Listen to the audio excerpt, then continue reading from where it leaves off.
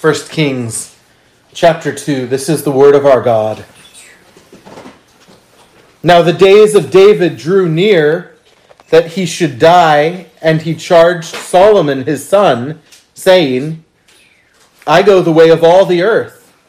Be strong, therefore, and prove yourself a man, and keep the charge of the Lord your God, to walk in his ways, to keep his statutes, his commandments, his judgments, and his testimonies, as it is written in the law of Moses, that you may prosper in all that you do and wherever you turn, that the Lord may fulfill his word, which he spoke concerning me, saying, if your sons take heed to their way, to walk before me in truth with all their heart and with all their soul, he said, you shall not lack a man on the throne of Israel.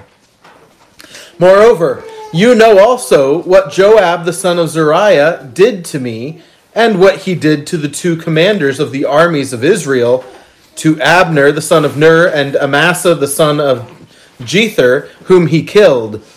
And he shed the blood of war in peacetime, and put the blood of war on his belt that was around his waist, and on his sandals that were on his feet. Therefore, do according to your wisdom, and do not let his gray hair go down to the grave in peace. But show kindness to the sons of Barzillai, the Gileadite, and let them be among those who eat at your table. For so they came to me when I fled from Absalom your brother.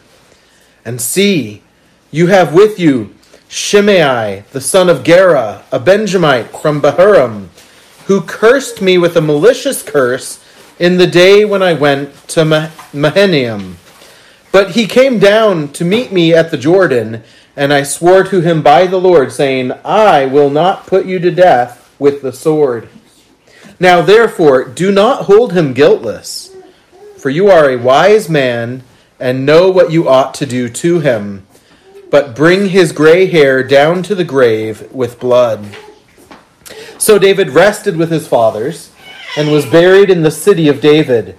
The period that David reigned over Israel was 40 years. 7 years he reigned in Hebron, and in Jerusalem he reigned 33 years.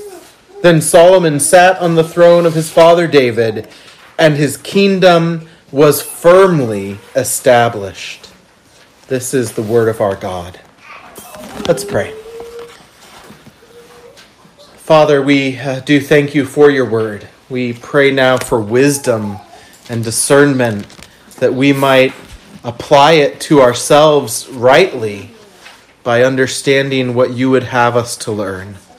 So, Father, be with us in this hour, we ask in Christ's name. Amen. 2 Kings 2 is one of those chapters that is often seen as a good opportunity to smear David. It's viewed as David at a very low point spiritually, and indeed of Solomon starting off bad in his office. And having been here through 1 and 2 Samuel with me, I am not opposed to seeing David sinning where he is sinning. But I think we need to be careful to also not read our own sensibilities into a situation wrongly. And so as we look at this chapter, many, even good commentators, see this as just a horrible ending. Here is David at his worst, and here's Solomon not much better. And I think quite the opposite. Here we have David and Solomon together, presenting us with a very important image, a shadowy type of Christ. I think what the author of Kings is seeking to push into our minds at this point is the fact that even two of the arguably best kings in Israel's history together present an image of Christ that either one of them couldn't represent. And so here in this chapter, we actually have them side by side, both with the throne. And we're seeing here two sides of Christ in this one chapter presented to us. If we reflect on David in all of Samuel, and we're to ask, not making moral judgments in this moment, but just looking at the flavor of 1st and 2nd Samuel and describe David's life, I think one excellent way to describe his life would be a man of constant sorrows and acquainted with grief. That David's whole life was one of suffering from the moment he was anointed at 14, 16, whatever age he was, until the day of his death. He barely had a peaceful moment. He was a man who, even in gaining the throne, did so through a lot of suffering and hardship. Now, a lot of that's brought on by his own sin, but he presents to us, in one sense, the greatest Old Testament example, other than perhaps Job, of Christ's humiliation. That Christ lived a life of constant grief and sorrow. And David represents that to us. Here's a king whose whole life, before and after the throne, is one of sorrow and hardship. But he has unfinished business.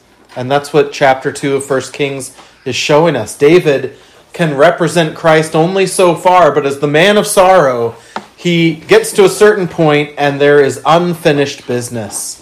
And so if we were to look at Christ and only think of his humiliation up to the grave and stopped the gospel there would be unfinished business, wouldn't there?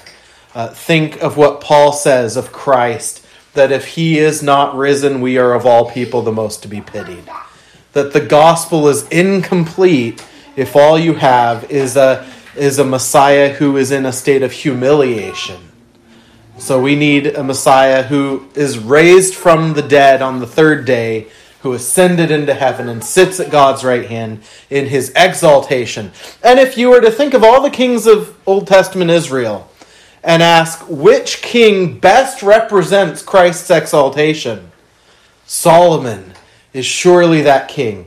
Even with all his sins, the flavor of his life as presented in Kings and Chronicles is one of glory. The glory doesn't disappear from his life, even with his sins. God, out of love for David and the covenant he had made, waited for that glory to dim until Solomon died. But isn't that astonishing? Even with him being a sinner, he is this representative of the exalted Christ. He knows no war in his days. There is no poverty after a certain period of time in his land. And he is literally the king whose name is peace. And so in these two kings together, we have the humiliated Christ and the exalted Christ foreshadowed before us by sinful men. And here, that aspect of David having incomplete business and Solomon completing the work which David had to do. That's the central thing I think we need to see in 1 Kings chapter 2. Now, that doesn't mean none of those unfinished aspects of business for David were because David sinned. And it doesn't mean that Solomon handled everything perfectly. They're shadows. They're not the real Messiah.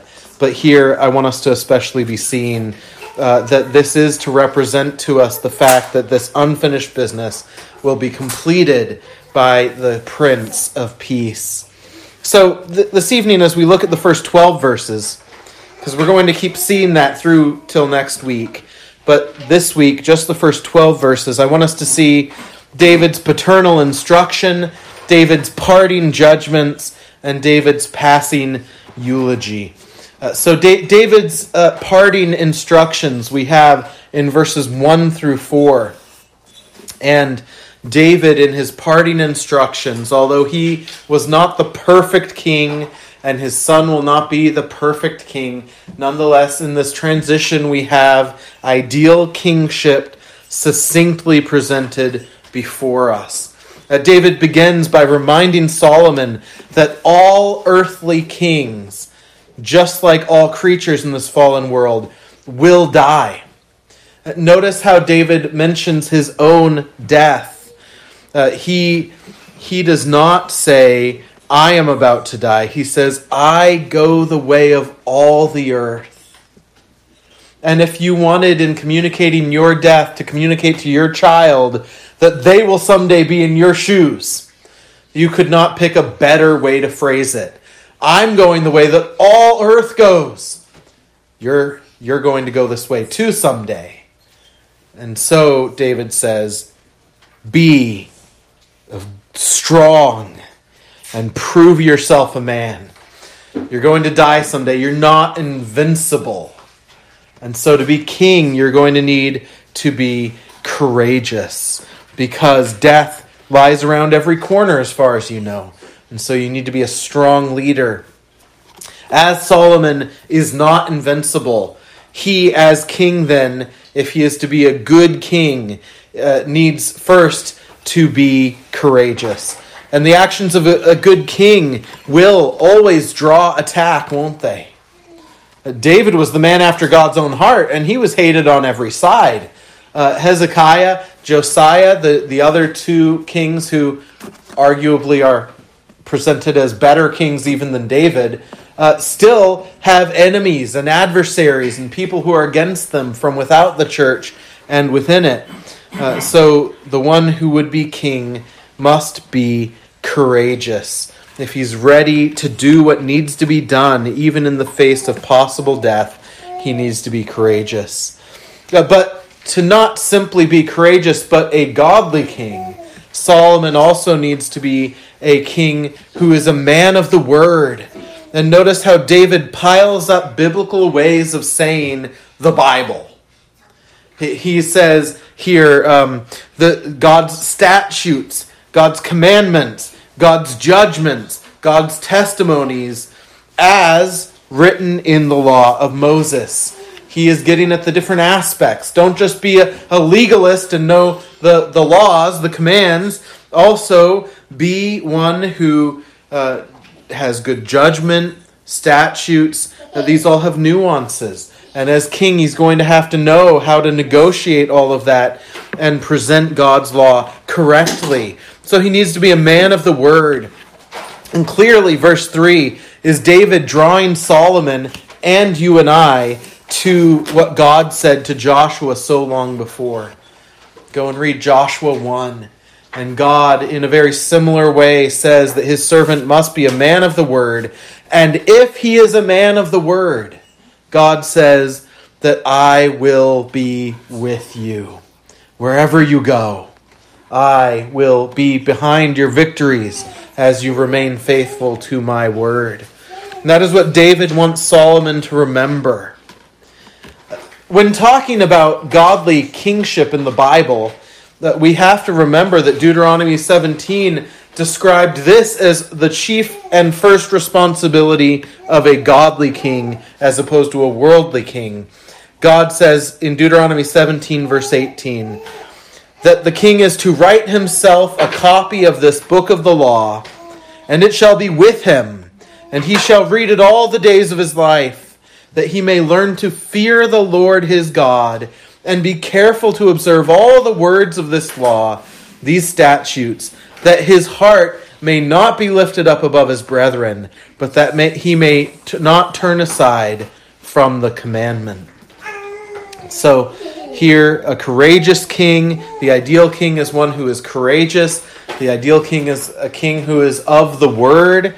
And then David adds another thing here, that the godly king must be one who remembers God's covenant promises. And we see that in verse 4, when David reflects, God made this promise to me of a king to be on a throne. And yet, as we reflect on that larger chapter of God making the promise through David, God makes it clear David's sons are going to fail. And then he still says there's going to be an eternal throne. The covenant itself reminds us of God's graciousness. And so the ideal king is one who doesn't just have courage and boldness, doesn't just study and reflect on the law, but as he reflects on God's commandments, remembers the gracious gospel of God. That as he seeks as a king to uphold God's standard, he also reflects that God is merciful to him. He needs to be a man of the word and a man who remembers specifically the covenant. This is David's paternal instruction then. It's one that is to humble any king who hears it with his creatureliness and his frailty, his finiteness, while directing the king to the rule of the King of Kings. And that's the ideal king of Israel, a king who remembers that he is not the ultimate king. Remember that verse I just read from Deuteronomy 17, verse 20, God says, part of the reason for being a man of the word is so that he not lift himself above his brethren. What does God say except, you may be king, but you're just king over your brethren under me. And David wants Solomon to remember that as well. Well, David immediately moves from his parting words to Solomon to his parting judgments. And that's verses 5 through 9. And here's where we struggle with the things David says sometimes. It seems violent, perhaps, or vindictive. And we have to ask ourselves, to what extent is that the case? Maybe there's a mixed bag here in the things David says of good and bad. But we have to think about that. And so David here is showing Solomon, here's the list of tasks that I didn't accomplish, that I didn't complete, that I didn't finish. We say, why didn't you finish them, David? You had, in one of these men's instance, you had 30-something years to complete this. Actually, we know exactly how many years. He had 33 years to complete one of these tasks, and he didn't do it. Well, he didn't do it because of his own sin. But that doesn't mean the task doesn't need to be completed. David's work as king is incomplete. It takes Solomon, the king of exaltation, to complete the work. And so here we have David with his parting judgments. 3 judgments he gives in parting. We'll start with the nice one that's right in the middle. Verse 7, we have David's blessing.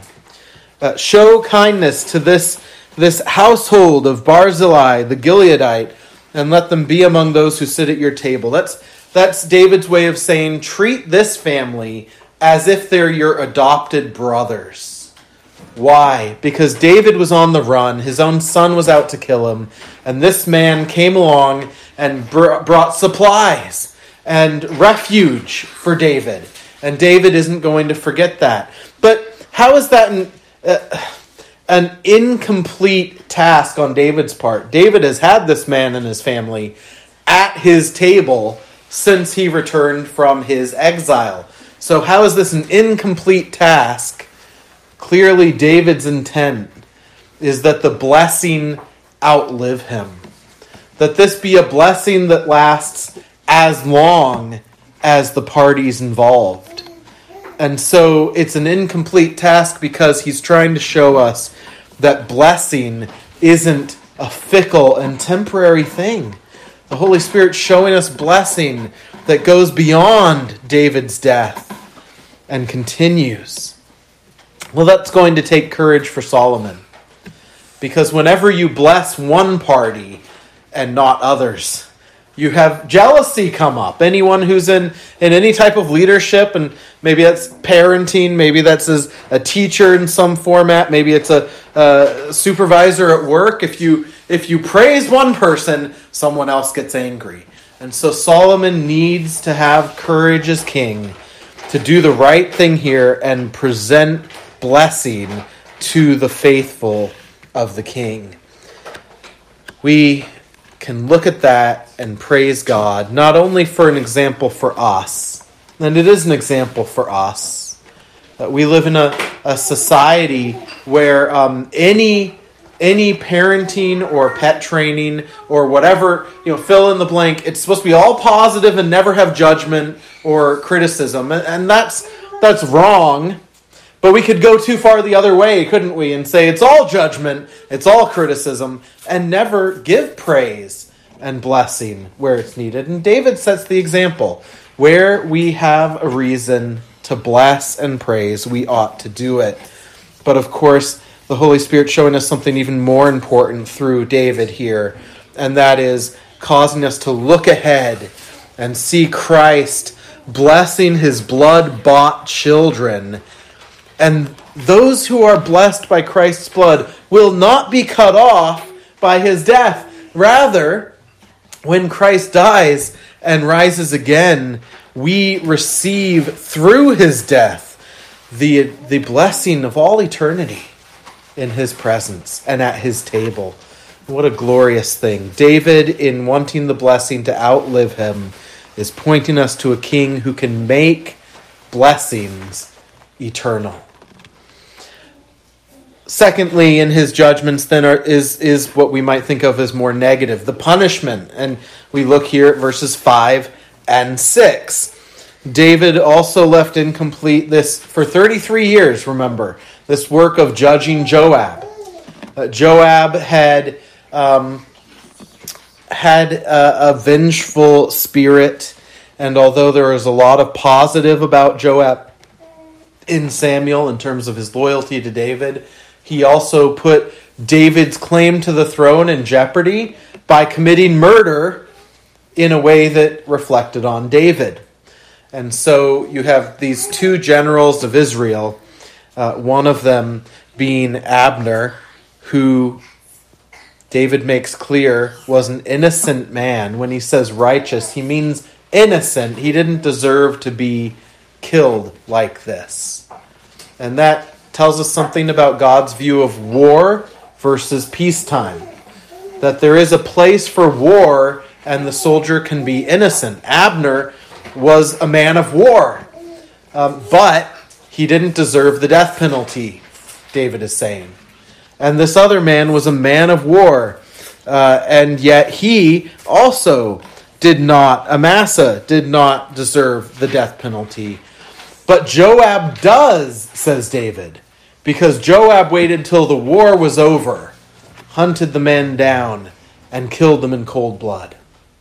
And so, as God, in his covenant with creation at the time of Noah, declared that all mankind had a responsibility to execute the murderer, blood for blood. So David says, this is now your responsibility, Solomon. Why didn't David do it himself? Maybe he was scared of Joab. Maybe he was showing Joab some special leeway because Joab was his close relative. It doesn't matter. David was wrong to have not done it. And yet, he does desire that justice be brought. And so Solomon is to bring that. And that too is going to take courage, isn't it? Solomon is about to put the top and most important general that Israel has had in the entire reign of David to death. And that man surely has followers. So Solomon needs to show courage here. But again, it takes David and Solomon to present us with an image of Christ and his messianic glory. Because we know that Christ in his humiliation, we look at that and we say, well, when he was here, he didn't bring perfect justice to earth. Why didn't he set all things right?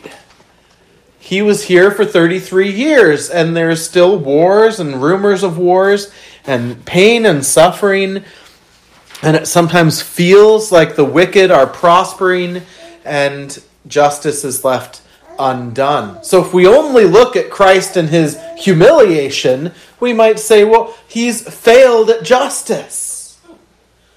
But that's not the whole picture. It takes both David and Solomon to get us to see that Christ in his exaltation, the judge of the earth, he is coming again.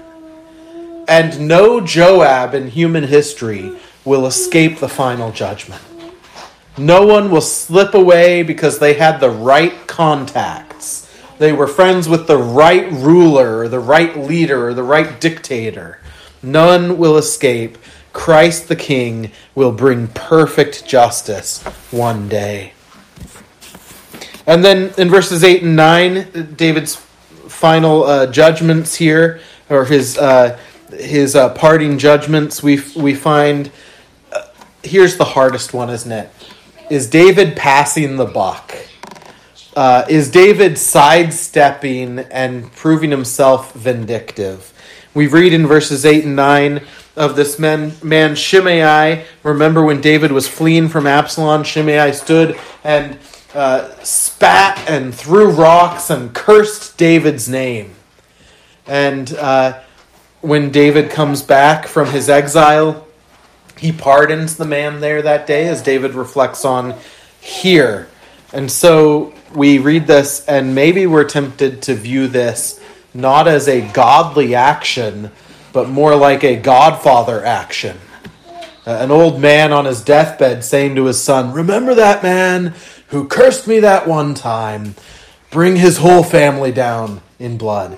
That's how it reads, doesn't it? And it can feel like it's David twisting things. He said, well, I said I wouldn't kill you. I never said Solomon wouldn't. Gotcha. So it can very much look like David in a negative light. And yet, while that's a possibility, David is a sinner, I think there's another possibility. And that is that what David chose to do with Shimei is not do something out of personal vengeance. But what he's saying to Solomon is uphold God's law. Exodus 22 verse 28 declared that cursing a ruler violated God's law. And Exodus 22:28 actually puts in the same sentence, cursing God or cursing God's anointed. To do the one is like doing the other. And where did we see that attitude previously? We saw it with David, didn't we? Saul is out to kill David. And he will not do anything, not even curse Saul. Because Saul is the Lord's anointed. So it could be David sinning here and being vindictive. It could be David saying, I didn't judge him because I'm not impartial.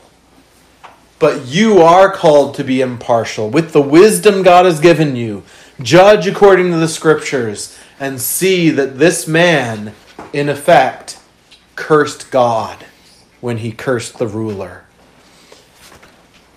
You might look at those verses and decide David was sinning, in which case, hallelujah for Christ, who is always the righteous king. Or you might choose to see it the way I just presented it, and you still walk away saying, hallelujah, for how David reminds us of Christ, who will return with perfect righteousness to judge, who will bring perfect justice against all who rebelled against his father and cursed his father in this life. And then finally in verses 10 through 12, we have David's passing eulogy. And here we have the standard set for the rest of the book of Kings. The standard for each king that will follow. Will they meet this standard or not? And it's in the form of the covenant chorus line. So David rested with his fathers and was buried in the city of David. Some of the kings we're going to look at over the next year and a half, 2 years, are going to get in essence, that chorus line. They rested with their father David and were buried in the city of David. Others will not. And what is very clear is that the Holy Spirit is using that as a way to show us the heart of the king. We can't read their hearts. And to be honest, some of these men, as I read Kings, I think as I'm reading it, this guy's not a believer. And then he gets the chorus line. Maybe it has a couple of nuances, but he gets the chorus line, and you think, I would have judged his heart wrong. These men who have faith, who like David are men who repent when they sin, these receive such a phrase. Others will not. David rests with his fathers. When we talk about the believer dying, we do not talk about a ceasing, do we? We talk about immediately being with Christ in glory, and the body, still united to Christ, rests in the grave until the resurrection. This was the case for David, and his sons will be judged on this same standard. We'll pick up with verse 12, Lord willing, next week. But see, even in David's death, the firmly established throne of Solomon. With all the sins we're going to see connected to Solomon, the beginning of it recalls the covenant promise, doesn't it? Just in this very section, David recalled the covenant promise that those who follow the Lord with all their heart and with all their soul shall not lack a man to sit on the throne of Israel. And we're going to see Solomon doesn't meet that standard, but he begins with a firmly established throne. Something else David never had. Once again, we see David's incomplete business. The throne was never secure with him. But here, Solomon begins secure. And in David's death and that establishing of Solomon's throne, then, we are reminded again of the king whose kingdom is forever and ever, whose throne is eternally secure, and whose table we are about to approach. Let's pray.